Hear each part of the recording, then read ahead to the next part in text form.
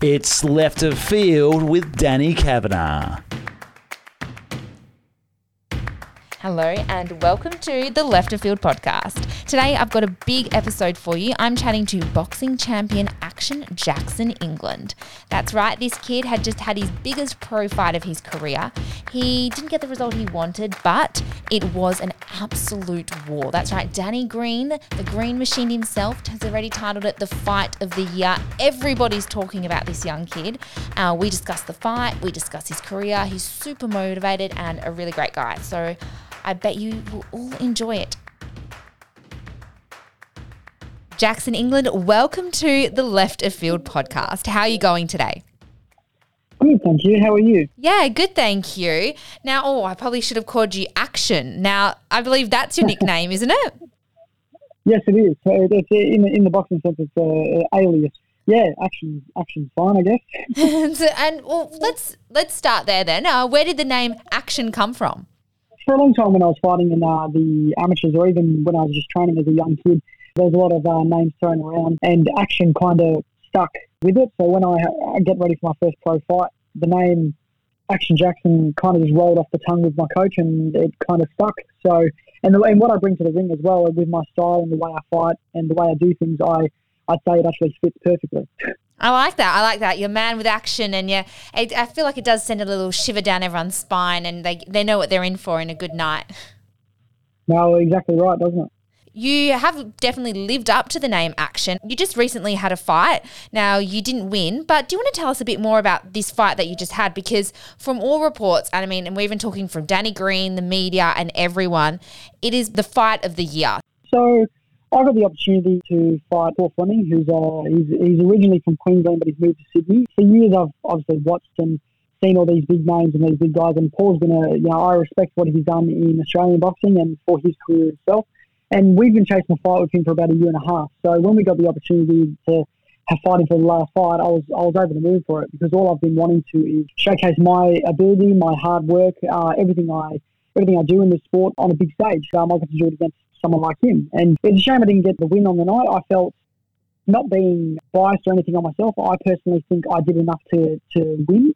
But, that's in the judges and the ref and in their hands tonight. So being in that fight, and don't get me wrong, it was a close fight. It was back and forth. It was an absolute war. And to be out there as one of the fight of the year, I'm just grateful enough for the opportunity and for that as well. But with the fight itself, I felt I did enough to win. I felt I did everything in myself, and I shot to every fight 110% of myself, and I always leave what I do out there, and I bring that action. So to be out there and to be able to perform in front of all those people was just a dream come true. It was an absolutely amazing feeling. Yes, it was a pretty big stage on the Barry Hall, and that was the main fight of the night. It was on Stan, so you definitely delivered to show the country, what kind of fighter you are, and I bet there's a lot of people excited for what's coming in the future. Now, it was an absolute, basically a war, you could say.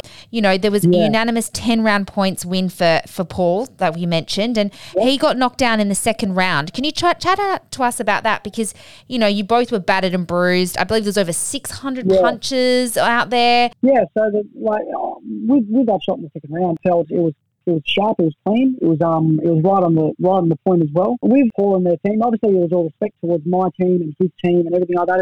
It was a fair game, and with that shot I hit him with in the second round, I realised, I think he realised as well that, I'm not here to bake a cake, as boxers like to say, we're here to fight. And it's strategic, it's smart, and it's calculated. And that shot of him, I think it woke him up a bit, and it showed him that, wow, this kid can fight. Like he's 34, I'm 24, and his 28, 29 fights compared to my 14, 15, a lot of people at his stature and how long he's been in the sport would think they'd walk through me.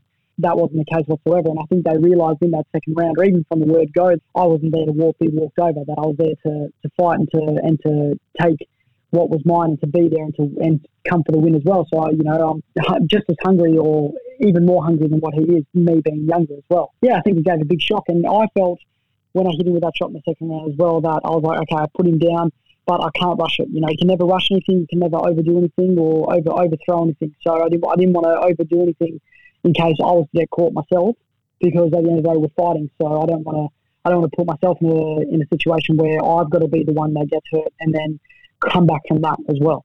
Yeah, well, you both had cuts in your eyes and you pounded each other for a lot out there. I think you definitely showed everyone that you were prepared to fight and you weren't intimidated by his, 12 years in the game, that you were ready to show them that, you're the new young kid on the block and he better watch out. But he also almost got disqualified in the 6th round. Chat about that. Do you think that was the right decision to let him keep fighting? Well, looking at that from the knockdown to those punches being, almost disqualified, I think maybe a warning or maybe a point deduction, that would have been more fair, because at the end of the day, whether he heard the bell or not and he hit me with those 3 shots, I've watched the fight back and I've seen it myself, and looking at the fight, not from a biased point of view, someone else would have said, easy for someone to say disqualification or someone to say point deduction or even just a warning.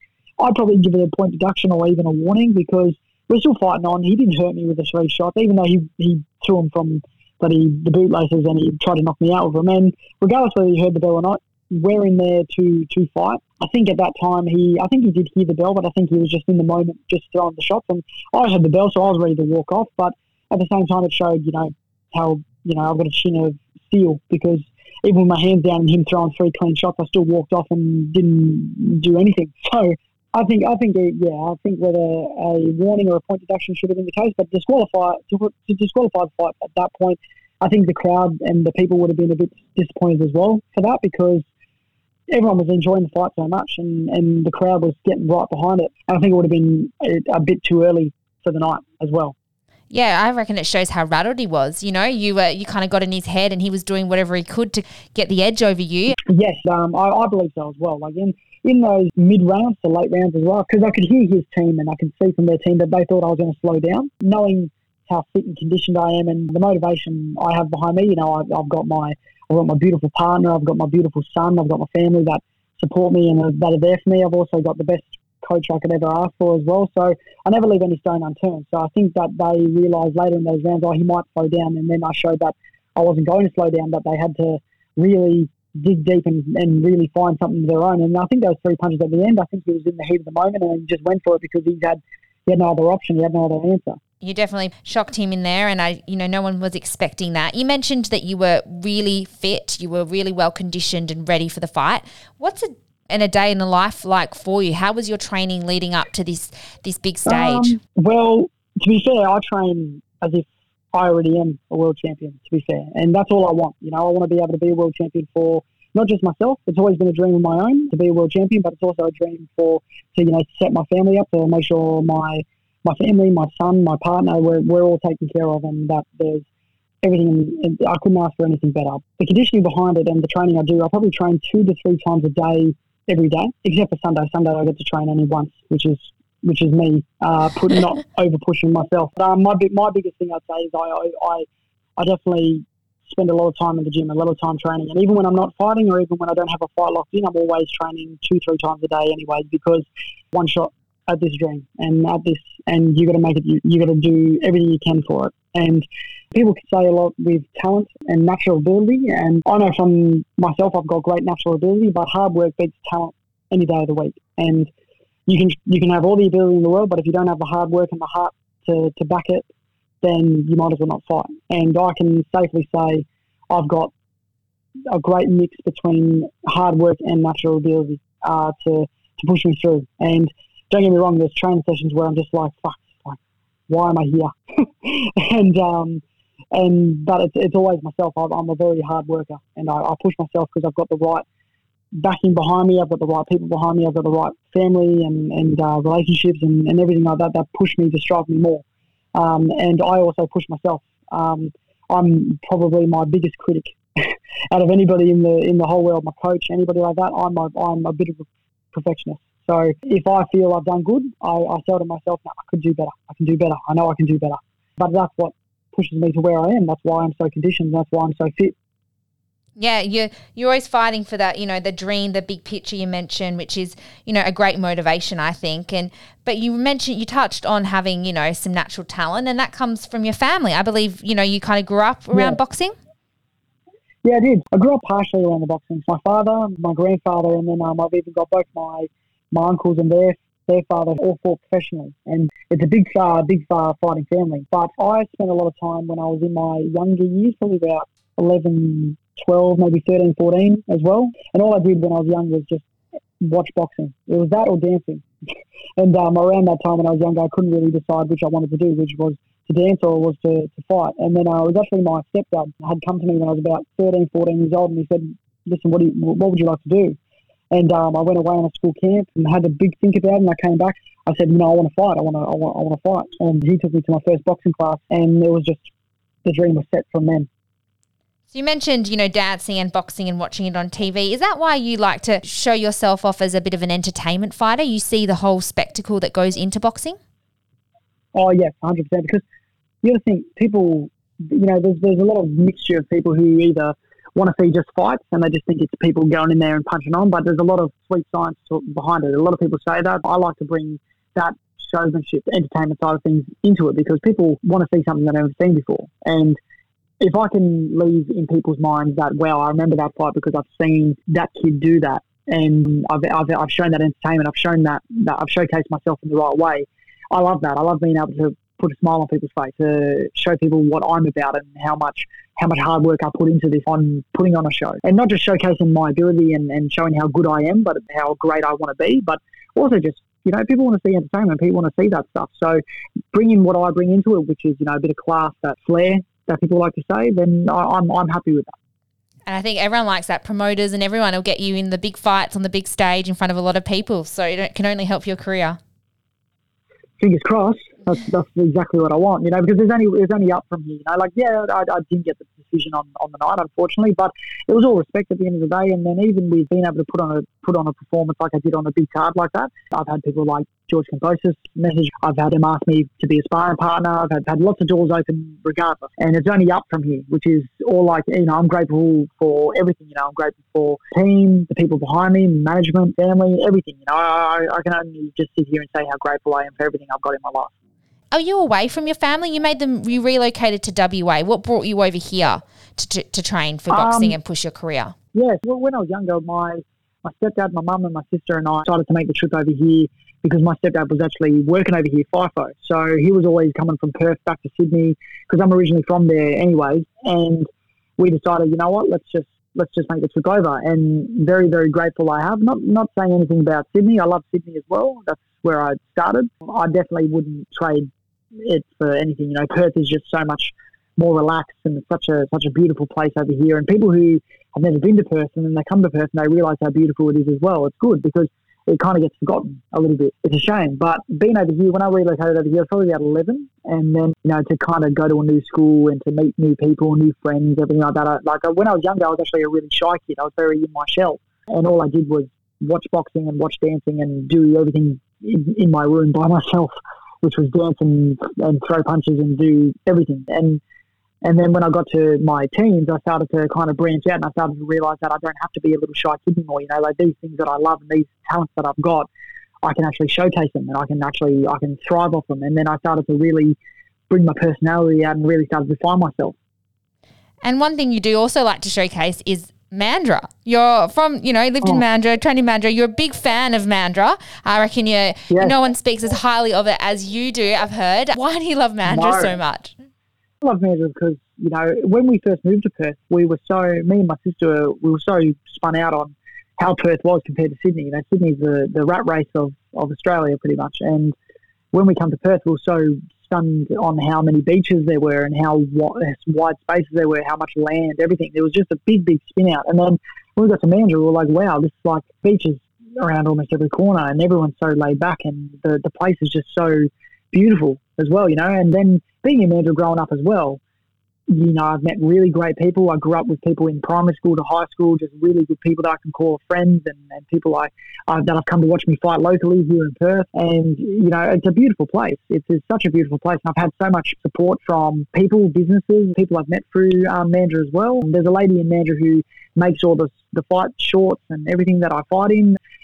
Big thank you to her. There's Mandurah Mazda. There's so many different businesses. There's even a friend of mine who has a hairdressing, like a barber. But he shows some support as well. So many people, so many people down in Mandurah who we've met over the years who have shown their support and come to my fights and been there, which is, very, very grateful. And the place itself is just beautiful. It's such a beautiful place to be. Yeah, and they've obviously appreciated everything you've done for them because they made you their Sportsman of the Year. Yes, they did, which was a big shock, to be honest. Well, you definitely deserve it. I don't think anyone else loves Mandurah as much as you. So now you've got a win-loss record of 13-2, and you've just fought on a really big stage. There's so much hype around you. What's next for you in the ring? The next thing for me in the ring is to be active, because even prior to this fight, like I said, unfortunately got the loss. It hasn't made a difference in my career whatsoever, because there's a lot of positives and a lot of doors that have opened for me anyway. A lot of people got to see me perform and got to see what I'm about. What I look at that is the next thing coming forward is to just be active, and I'm non-stop training anyway. Partner always likes to say I train too much.